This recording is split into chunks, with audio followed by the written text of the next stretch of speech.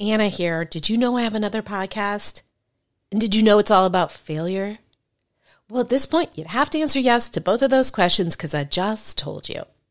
But my other show isn't just about failure. It's about failing your way to success. Yes, success. Because the most successful people are often just the people who've gotten up the most times after their failures. Don't believe me? Go download Fail Your Way to Success wherever you get your podcasts, or go to failyourway.com for more info. Now back to the show.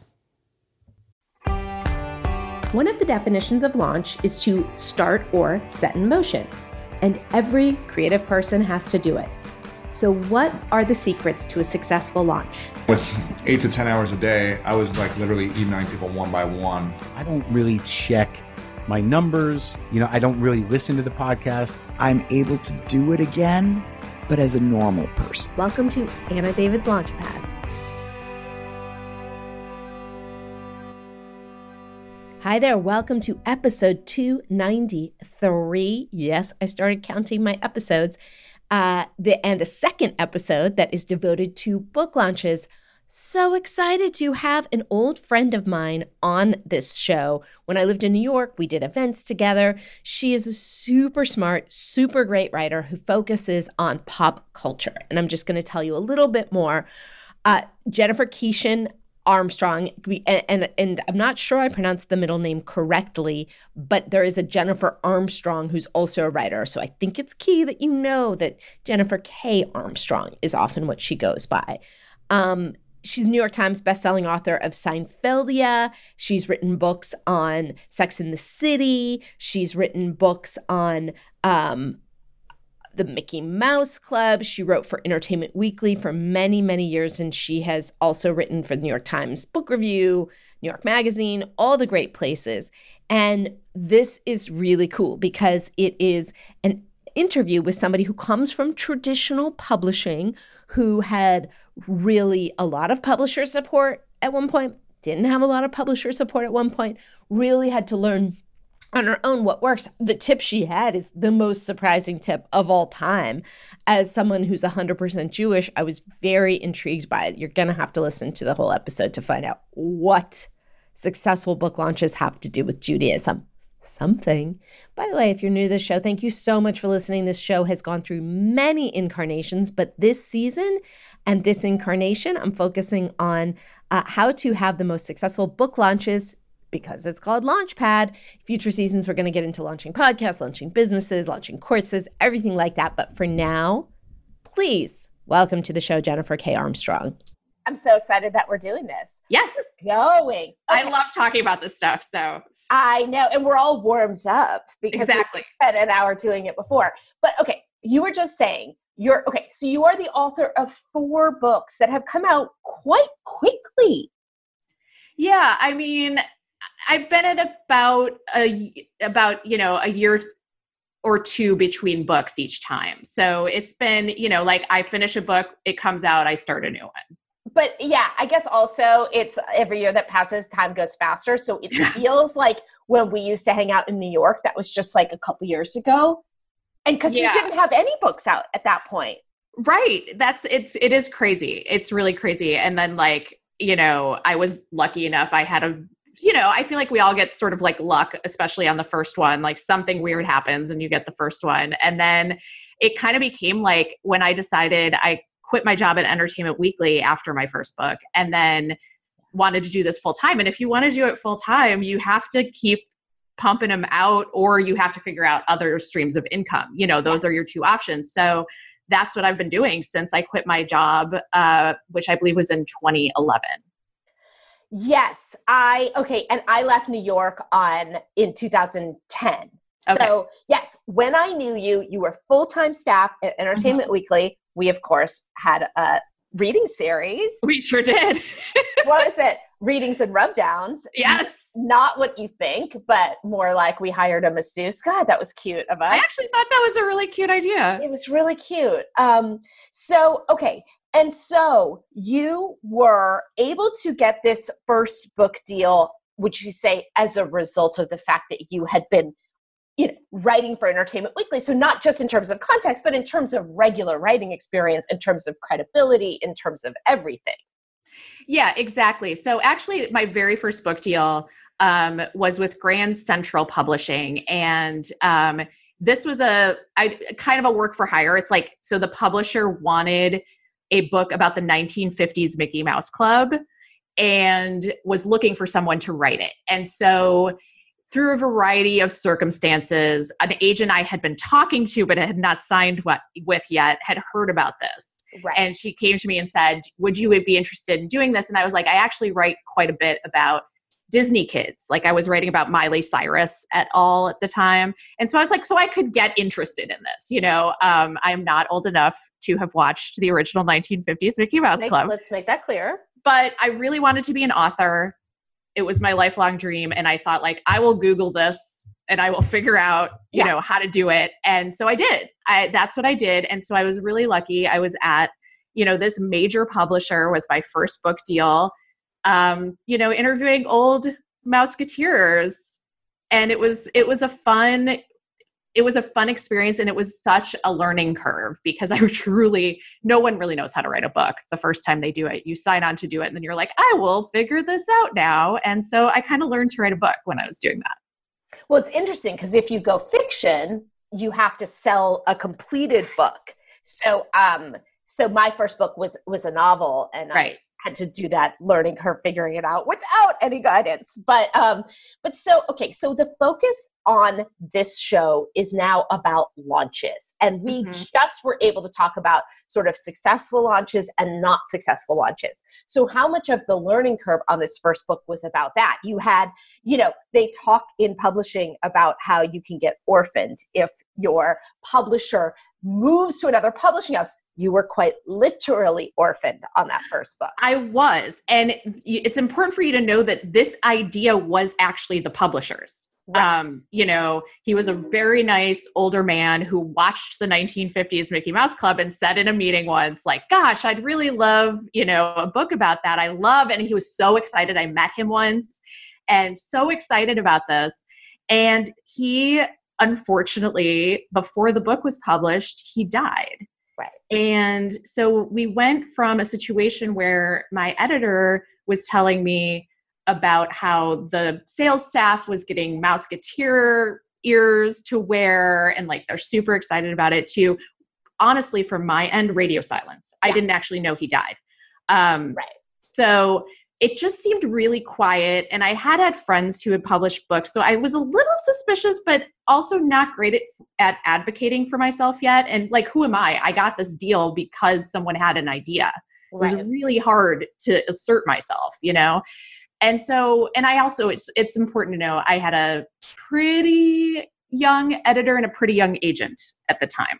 Right. I was one of my agent's first clients. Right. And so no one stepped in at any point to say like, what's going on, what's happening. And I really panicked about 2 months before. And my friend Jamie Attenberg, the novelist, was already out there doing her thing. And she's so good at this. And I asked her, about this. And she was like, oh, well, you're way too late to get into a bookstore for your launch event.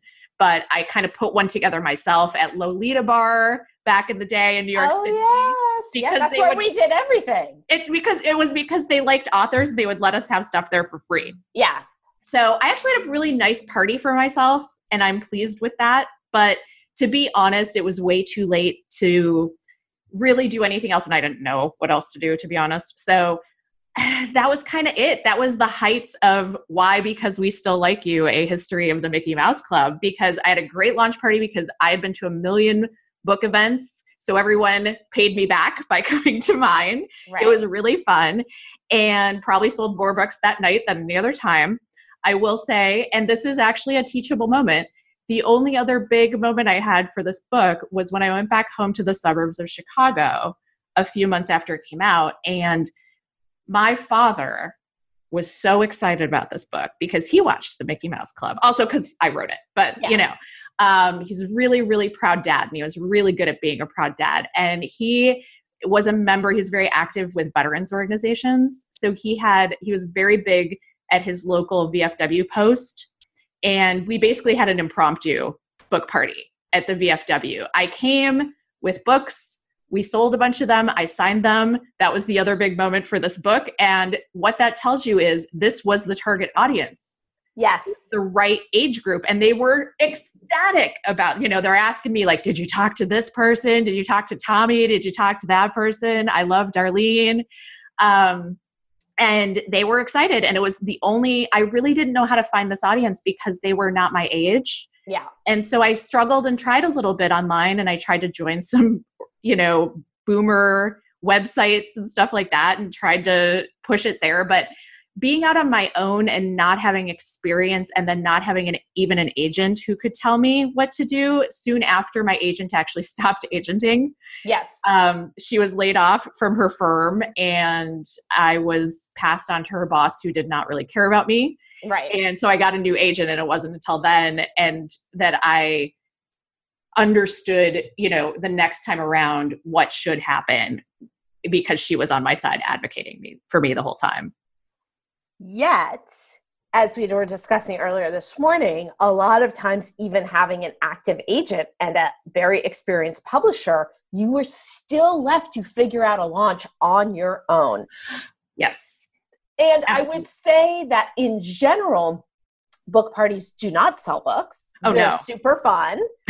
if you don't get too stressed out about the fact that no one's buying your book. No, and the problem with book parties is that your friends show up, and that's so nice. And then you're like, are you going to buy a book? Are you going to go buy? I know, right? You notice everyone who doesn't buy a book and everyone who does. And they showed up. Why should, that should be enough. And yet in that circumstance, it's not. So what does sell books? Yeah, that's a really good point.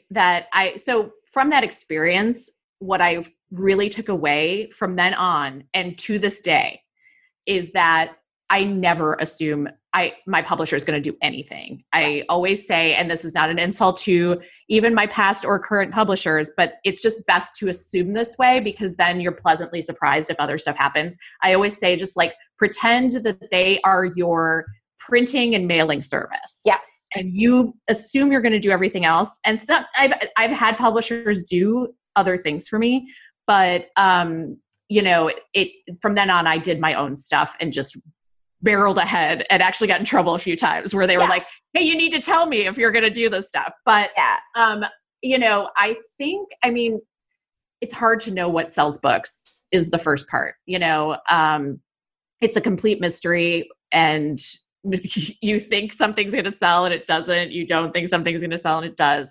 I did eventually have a bestseller called Seinfeldia that came out in 2016. And I kind of had a feeling about it, but I also didn't want to jinx it, because I just knew from doing a year plus of research on Seinfeld how Seinfeld people are.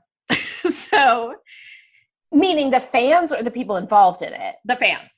And so that to me is something that you talk about, which is having an audience that you are serving and knowing, and also PS that will buy books. And that's hard to totally know. So you may be able to tell from this conversation that I write books about TV history. Right. And since that Mickey Mouse Club experience, the one thing I got from it that was great was that I thought like, oh, what if I did this on a topic that I cared about? What if it was like a show I was excited about and I knew the audience, right? So that was the big lesson, is I truly didn't know where to find those people except at my dad's VFW. Right. So next time I did a book about the Mary Tyler Moore Show, still to this day in some ways my favorite book, just because it was like a passion project. And I sold it on proposal to Simon & Schuster with my new agent, and it was like the dawning of a new day. And I still love talking about it. People still talk to me about this book. And I at least knew a little bit better, where to find the TV nerds for this particular kind of show. And that book did okay. It did fine. It wasn't bestseller or anything, but it got really nice reviews. It was reviewed in the New York Times. It felt like a big step up from the previous one. And then Seinfeldia was next. And that was like, okay, take what worked with the Mary Tyler Moore Show now and try to find a show that people are super passionate about. There's a large contingent. They're still interested in it. And they're so into it that they will buy a book and come to events and want to talk about it and buy it for their friends. Right. So that was kind of the thinking behind that one. And it was really a group effort with my publisher. Like, we talked about a number of shows and we felt like this was where there would be a sweet spot. It's also like a reading audience. Like, they're old enough. I don't know. It was just it's a hunch, but we thought it was a reading audience, and it turned out to be true. Right. And so I did a lot of work to get ready for this one. I, planned events. I planned, pitching stories to outlets that I could write for, in addition to, my publicist pitching me to talk about Seinfeld. And the other thing I did that's sort of interesting is that I did the Jewish Book Council. Do you know about this? No. Okay. I'm so excited. I love telling people about it. So when I started writing this book, I'm not Jewish, but my longtime partner is Jewish. So we celebrate Jewish holidays. I don't know why I'm telling you that, but relevant. It's a little relevant. I don't, and I'm 100% Jewish. So go on. There you go. Okay. Yeah. So people start kind of like doing this thing where it's like, I'm at events and someone will go like, oh, you're writing a book about Seinfeld. Do you know about the Jewish Book Council? It was like this weird secret thing. And I was like, no. So turns out this is an organization where you apply. It is something like $500. And the other big thing is you have to get them some absurd number of copies of the book, like 900 or something. The reason being that what it is it's a network of everybody all these people around the country who plan events at Jewish centers, so JCCs and synagogues. Here is a big reading audience, friends. What you're really seeing is truly the tradition of scholarliness and reading in the Jewish community at work, because they still value this so much that they have this JBC. And it's a very funny process. You go before they all come to New York City one day in the spring, and you in a big synagogue downtown, and you go up and you have a hard 2 minutes to essentially pitch your book and yourself to them. And I'm not kidding. They hold up cards that say like 30 seconds left, 15 seconds, because they just have like, I can't remember how many, but there's probably something like 50 to 100 authors to get through. And then at the end, there's like an awkward cocktail thing. And then for the next year, you are officially on. And at any time, they can invite you to come to their place and give a talk. And the key here is they pay for travel. So this is a way to get a book tour in a time when no one pays for book tours. And to get people to show up. Most of the places, I will tell you, not all. Most of the places I went to, part of the key here was, in fact, because I don't have people in Cincinnati. Right. I did a strange amount of Ohio with this one. It was odd, but Cleveland, Cincinnati, Columbus. But yeah, so, and you also, it's important for you to know that you can say no. It's very hard to say no when you're an author. So I did not say no very much, but you can. So it's not like an obligation, but the fact is that if they invite you, they will pay for hotel and travel. So, and their rule is, this is another key, you can come actually and book another event in their town as long as it's after theirs. Theirs has to be the first one. So you could stay an extra day, pay for it yourself in the hotel, and go somewhere else if you wanted. But they did also get people to show up. I had some really lovely ones. I think it was Columbus, maybe. I can't remember where. I feel bad about that. But they had a wonderful event for me. I still have a visual of it. It was like packed on a Thursday night. And they had, a lot of the places did this actually. They had Seinfeld themed foods. Tons of people would come. They would have the book. They also obviously had arranged all the book selling, and they would always have the books for sale is the other part of this. Yeah. So, I probably sold 25, 30 books at that thing, which is huge. That like to have a line of people waiting. Absolutely. And then another one I did in Louisville, I loved. They rented out a restaurant and again, they had Seinfeld themed cocktails and food. They had invited the guy who did the music for Seinfeld because he happened to live there.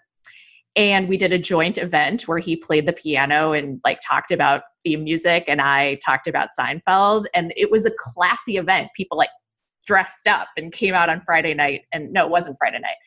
It was Thursday night again, to do this. So, you know, the right venue that has a following and has a tradition of doing this kind of thing can be really key. So can just the Jewish Book Council, because they get you out across the country and you get to go all of these places for free. I did do at least one or two events through them where like it was the typical like 3 people showed up and the only person who bought the book was like the guy who organized it. Yeah, it's going to happen. But like at least it was paid for. And so that really helped. And then I always send myself on a quote book tour, which is just usually to Chicago, where I'm from, and LA, where I have a huge audience because I write about show business. Yes. And so for those feel worth it to me, both just as a celebratory thing. And often I'll go out to LA and do an event like with people from the book. Like here's, you know, I did an event with a couple of Seinfeld writers in LA. That's going to be more of a draw, quite frankly, than just me. So that's kind of been my strategy for the event portion of things. How many books would you estimate that sold? Could you estimate? I couldn't. Well, you said you have to give them 900 books. Oh, the 900 books is for the people, the like members is what I call them. Like God. the people who book you. It's an audition. It's an audition. And so you could be out 900 books. Oh yeah. So, I mean, that part is tough if you are not traditionally published, because they like my publisher, the minute I said to them, you know, I'm doing Jewish Book Council, they're like, okay, cool. And then I just said, I have to get them these books by this date. Here's the address. And they did that for me. Oh, right. Okay. You didn't have to pay yourself. Yeah. But then once you're in it, it's really, I really wish I knew how many it sold, because it's like hard to decide whether to do it again because of that. But I did a lot of events, probably too many, as my partner will attest. I nearly killed myself the year of Seinfeld, because as you know how this is, it's like if you're an author and you've been doing this for a while, you feel like you have to strike while the iron is hot. And it felt very difficult to turn down the attention. And it went on for a year or two. That's amazing. It was really crazy. And it's almost only in retrospect that I can be like, oh my God, that was really crazy. I don't know how people who really sell a lot of books must feel, because this was nice. And I was on the bestseller list for many weeks. But it was exhausting, and people should know that. And I like basically almost wrecked my life and myself doing it. So be careful with that part. So let me ask the crass question of how financially did that pay off? Did you get a huge deal the next time around? No, I did not. I got a little bump, but I'm trying to remember how. It's so funny. You have to figure out how all the timing worked. So couple things. First of all, Seinfeldia was an instant bestseller. So what's funny about all of this I just told you is that it was definitely helpful, but it wasn't the thing. Yeah. That makes sense. It's like I booked all this Jewish Book Council stuff months in advance. And then I have a distinct memory of like, I was in the back of a car, you know, being driven to a New Jersey event the Wednesday after it came out. So when reporting happens, when you find out, and that's when I got the call that I was on the list. And what's hilarious about that is I got there and like 4 people came to that event and no one bought a book, and it didn't matter because I was like, oh, well, I'm a bestseller. Right. So it's hard to know what works, but I do think the momentum was helped by continuing to do stuff, because it kept it out there. And what happened is that it came out in like July, but then we kept up momentum long enough that we got to December, and then we still to this day get a really big Festivus bump. Oh yeah. This is true. I never, honestly, as much as I believe in the power of Seinfeld, I never would have thought that, you know, 3 years later, I'd still be getting a Festivus bump, but people have asked me to do events through Festivus this year. They do Festivus, displays at Barnes and Noble and other places. This is what they like to put out. There's a couple of things you really can buy, like a Festivus poll. So they'll like put out a couple things, and they like to do this. So, yeah, I don't know. Ultimately, it's hard to know what worked and what didn't, but I got a little bump on my next advance, but that's because we signed that deal a week after Seinfeldia came out. So like we knew it was a bestseller, but we didn't know how big it was or how much it was going to continue. So I got a slight bump on the next one, which was Sex and the City and Us.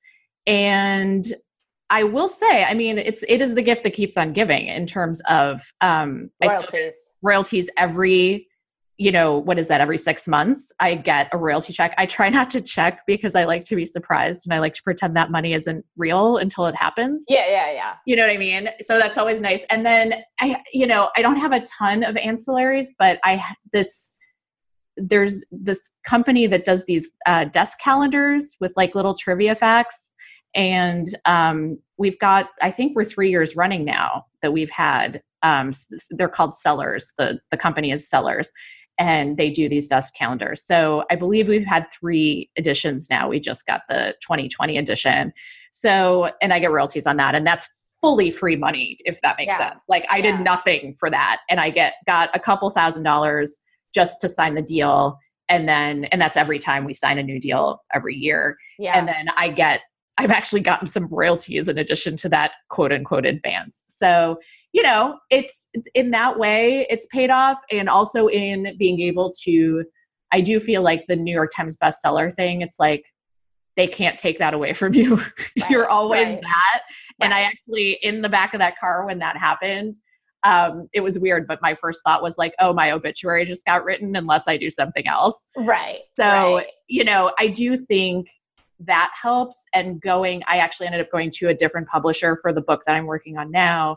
And I have to think that helped when pitching a slightly more difficult to sell idea. Right. Now, what's interesting is over the years, traditional media has mattered less and less. And back in the day when my first book came out in 2005, and basically I was told, if you can get on the Today Show and in People Magazine, that same week, guaranteed New York Times bestseller. And I actually do remember hassling you about, can I get an EW? Can I get an EW? Yeah. And you were super nice about like, I think you're like, I can pass it off. But like, EW was a huge, because that was a reading audience. Yep. And I will say, like Party Girl, I got on the Today Show and I got in Cosmo, and it wasn't a bestseller. Mm-hmm. So, and over time, it just matters less and less and less. And today, if you don't have the sort of built-in passionate, people who are passionate for your subject, it's influencer stuff. Yep. It would be like Jerry Seinfeld Instagram posting about it and stuff like that. And that yet you hear Instagram influence is going away. So what do we think is the thing that will make a launch successful? I think it really is. It may be more clearer for somebody like me with these kinds of books, but it really is about targeting the audience. And that's why publishers have sort of liked these books for me so far too, right? And so another thing that I'm thinking about is, funny thing that happens is there are actually, we've talked about like your publisher ignoring you and stuff. There are kind of levels essentially internally that they don't tell us about. And it's like when I hit the New York Times list the first week, I felt like I advanced a level in a video game. Right. I unlocked this whole new level that I didn't know existed. On my last book, they'd all been very, very polite and had been like, here is another thing someone has written for you. I am written about you. I am passing it on. And that was like kind of it. Whereas like the minute this happened, they were all like, do you want to have a marketing call and blah, blah, blah, blah, blah. And I was like, I thought we already had that meeting. When it turned out like that was, I don't know what that other meeting was, but it was to appease the author. Right. So like, then they're like, no, but do you want to have a real meeting? Essentially. And I was possibly a little overburdened and cranky at the moment. I got a lot of stuff the first week. I was like running around. I have these stories about how like I hadn't been paid yet and I was almost out of money. And so, I was waiting, like the check was literally in the mail. And there was a point at which in the July heat in New York, I was like walking like 10s and 20s of blocks in heels to my interviews because I couldn't afford a taxi because I had no money. Like it was ridiculous. And I was like, you all can have a marketing meeting and decide what you're going to do because over here, I can't even afford to get there. Yeah. Yeah. And I was like doing so much stuff already. Right. That I was like, sounds like you should figure out where you're going to. I was a little cranky at the moment. But yeah, like, and I appreciated it actually because one of the biggest things that came out of that was that Seinfeld, I guess, was about to come to Hulu or had already just come to Hulu. And so they reached out to Hulu. And this is the kind of thing that like publishers can often do that we can't. I don't just call Hulu headquarters and like, hey, maybe I could. I don't know. But they were able to do it fairly quickly. And Hulu sponsored a, what do they call it? Satellite tour for me, which is like where you sit in a studio for a day and a bunch of different, you do like, I must have done 30, mostly morning news show interviews in one fell swoop. And they've got like the Hulu Seinfeld backdrop behind me so that the people know it's on Hulu and I'm talking about the book. Everybody's happy. And that's like the kind of expense that publishers won't even do anymore and is difficult, is a significant expense for an author. So I got hair and makeup and studio and somebody else set up this whole thing. Yeah. So, I mean, it's enraging to me to hear that because I never made it to that level, even with my New York Times bestsellerdom. And I knew this secret society. You knew it existed, right? Well, and I know an author who I remember telling me like his book was a huge hit. And he's like, yeah, they did nothing until it was a huge hit. Right. And it's so enraging because it's like low-hanging fruit. Then why are they giving like this idea that it's so unfair, this idea that they don't give a shit about you. Yeah. In the first week. You know, and that is totally not within your control. It has nothing to do with how great your book is. No. And it's so unfair. Well, exactly. And, it was a little, even in the moment, because I had been, been around already. I had been through 2 books. And so seeing, I guess the good news is it was a progression for me. So like the first one was like crickets. The second one was like polite acknowledgement, right? Like, here, you have been reviewed in the New York Times. It is good. That kind of thing. And then this one was like, oh, now I see. And another interesting thing was they started telling me like a week before, all of a sudden they were telling me like the pre-order numbers are really good. And I was like, why have they never told me pre-order numbers before? Oh, right. Because they weren't good. Right. So they just shut up. And that's fine, I guess. I don't want to hear bad news. And I certainly don't want to hear your pre-order numbers are not good. But it just was very interesting to see that there was this other side, like this whole other world. It's like having lived in a house for years and then finding out there's like a secret, beautiful attic that you didn't know about, and it is a little frustrating, right? Like that, I get it business-wise, but it's also frustrating that you don't get help with success until you get success. It's so unfair. And it's so, because I talk to so many authors who are, or potential clients for my company who, bless their hearts, do not understand how hard it is to get a book deal, and then do not understand that their publisher, statistically speaking, probably won't do anything for them. Right. And there's these visions of, yeah, if it's good, they'll just buy it. And it's like this statistic that is like 3 in 10,000 books sell to publishers. Right. And even, I had my heart broken 6 times with them. So, I'm a big believer, as you know, in like take control of the process, do it yourself, hire someone to do it if you can't do it yourself. And because it's a sort of countdown to heartbreak, but not for you. I mean, but you are in the 0.0001%. Right. And it's so it's so important to remember that too, because, and it's hard to talk about this stuff publicly too, because I feel like I have to start every conversation with the like 10-minute caveat of like groveling about how grateful I am that this happened to me, because it's like hard to complain, you know, because I've had this happen. I've been on like forums and, you know, private Facebook groups, that kind of thing, for people to share information. People ask for the information, I give it to them, and they're like, well, it must be nice to even have a publisher. And I'm like, it is, but it's just important for people to know the heartbreak, as you say, that awaits them on the other side. Like it's so funny how you think like, first you think getting the agent is the big thing. Yeah. Right. And then you realize like there's still a bunch of work to do. And then you think getting that first deal is the big thing. And then they ignore you and drop you and say, you know, it was like literally I got an email at some point about that first book.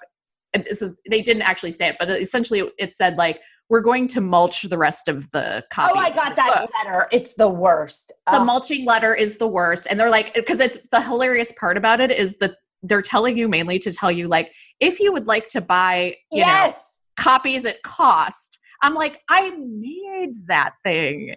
And now you're offering me a discount on it before you kill it. Like, it's just the worst feeling. And so, you know, it is ups and downs, and it's expectations is a huge thing I've learned, because my next book after Seinfeldia was about Sex and the City, and everyone kept saying like, this is going to be the biggest book of all time. It's going to be even bigger. And it did great. It did fine, but it did not exceed Seinfeldia. And so everyone was sad, you know what I mean? And so it did, you know, it did better in its first week than the Mary Tyler Moore Show book did in its first, you know, 3 years, but it just didn't it didn't exceed the expectations. It didn't keep going up. And so everyone was very sad, including me. It was really, really hard to shake that off, because it felt like a failure. And so it's a weird thing, because what that made me realize is that it did feel surprising, because it felt like, wouldn't Sex and the City people be even more into reading? It was based on a book. Women are supposedly the big book buyers, et cetera, et cetera. But you can't make thousands of people do something they don't want to do. Which is so annoying. It's very annoying, because I got lots of press on that, you know, and that's a huge thing people should know. And I swear to God, no matter how many times I say it to people, they don't believe me until they experience it themselves. But it's like, publicity does not equal sales. Does not. The things whoever writes your foreword does not equal sales. Nope. Whoever blurbs your book does not equal sales. However many tours you go on really does not, you know, it is catching lightning in a bottle. It really is. It really is. And so you have to, that's why it's interesting being post Seinfeldia, in the sense that I've had a book since then that like didn't do quite as well. So now I get it. You know what I mean? And I'm sure, I always say every book finds a new way to kick my ass. So I'm sure that my next book will also find a way, but I feel a little, each time I learn more. And so then I feel like, okay, I sort of know this other part that I didn't know before, and I understand. And so I understand that I might not always be treated like, I had 1 week, by the way, with Sex and the City and Us, where they really kind of treated me like a best-selling author, and it was great. Right. And it was very exciting. I actually got a little glimpse, like it wasn't huge, but like they did pay for me to go to Chicago for a book festival, and I got like a room at the Four Seasons way at the top. And when I got there, there was like wine and cheese waiting for me. And I was like, this is it. And then it was all over. Right. Well, it goes back to Down with Love, that Ewan McGregor movie where you were like, oh my God, being an author is so glamorous. Yep. It's important to note that is obviously not a documentary, but also like it was the 60s. So like I would say things probably were a little closer to that in the 60s. It was a different, you know, I always look at those, I loved Tom Wolfe when I was coming up. He was my big idol. And so like it was different then. This guy's out there in his white suits, living the high life, just like writing a book every few years if he feels like it. And he's treated like this huge celebrity, and it's just not, it's not the way it goes. Except it is for people like Elizabeth Gilbert, for people like J.K. Rowling. Like, it is true for a select few. And that was probably true for a select few then. And those were the ones we saw. Yeah, absolutely. And to be those people, that's a funny thing too, is like, once I was a bestseller, like that's a word that people can use for me now. There is a gigantic difference among us all, right? Yes. Like you and me are over here. Yeah. And Elizabeth Gilbert and Gillian Flynn are way over there. And probably I would say even farther over there is like J.K. Rowling. Yeah. Stephen King, right? Yeah. Very, very different. Yeah. And I always said the way to have a best-selling book is to get people who don't read books to read your book. So that it's people who are at a party and they're going to feel stupid for not having read Eat, Pray, Love. Yep. So that's really the secret. If we relied on readers, nobody, like people who read books every day, nobody would be a bestseller. I mean, the problem with people who read books is that I'm a person who reads books and I purchase a fair number of them, but like I always have this giant to read pile. Yeah. So it's like very hard to penetrate that. Whereas you're right, like you want the books that literally every like moms at a pool party in Nebraska are talking about, right? So like it's reached everywhere. You can't get away from it.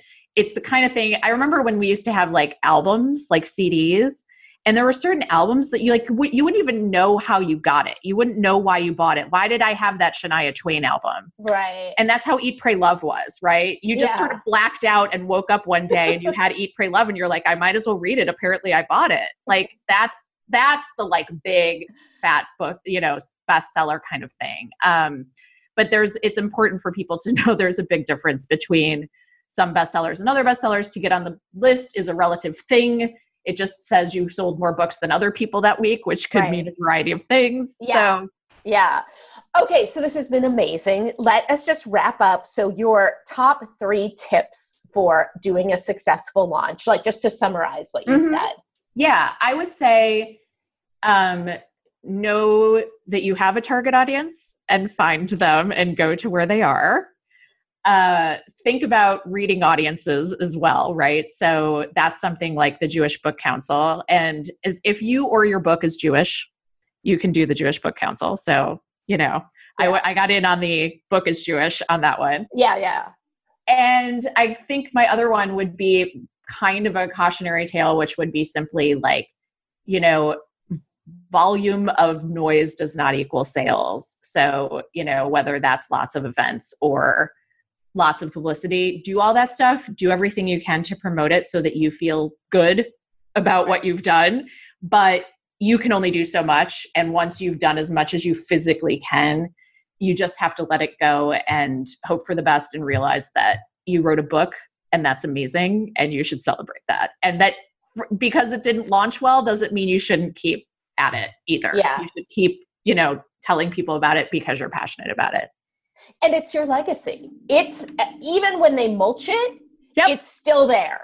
I've still got a bunch of copies of why, because we still like you right here. And people occasionally still talk to me about it. So, and I learned a lot. So you learn with every book, and even the bad experiences teach you. So, it is a great thing to write a book, but you do want people to find out about it. As long as you can balance those two and tell as many people as you can and feel good about what you've done, that's the best you can do. Well, thank you so, so much. This has been amazing. Where is the best place for people to find you? You can find me at jenniferkarmstrong.com. And from there, you can find all of the other things like social media and my podcasts, Pop Literacy and #authoring, which is in fact about the business of being an author. And you have an upcoming guest, Anna David. That's right. Fantastic. Okay. Thank you so, so, so much. And thank you all for listening.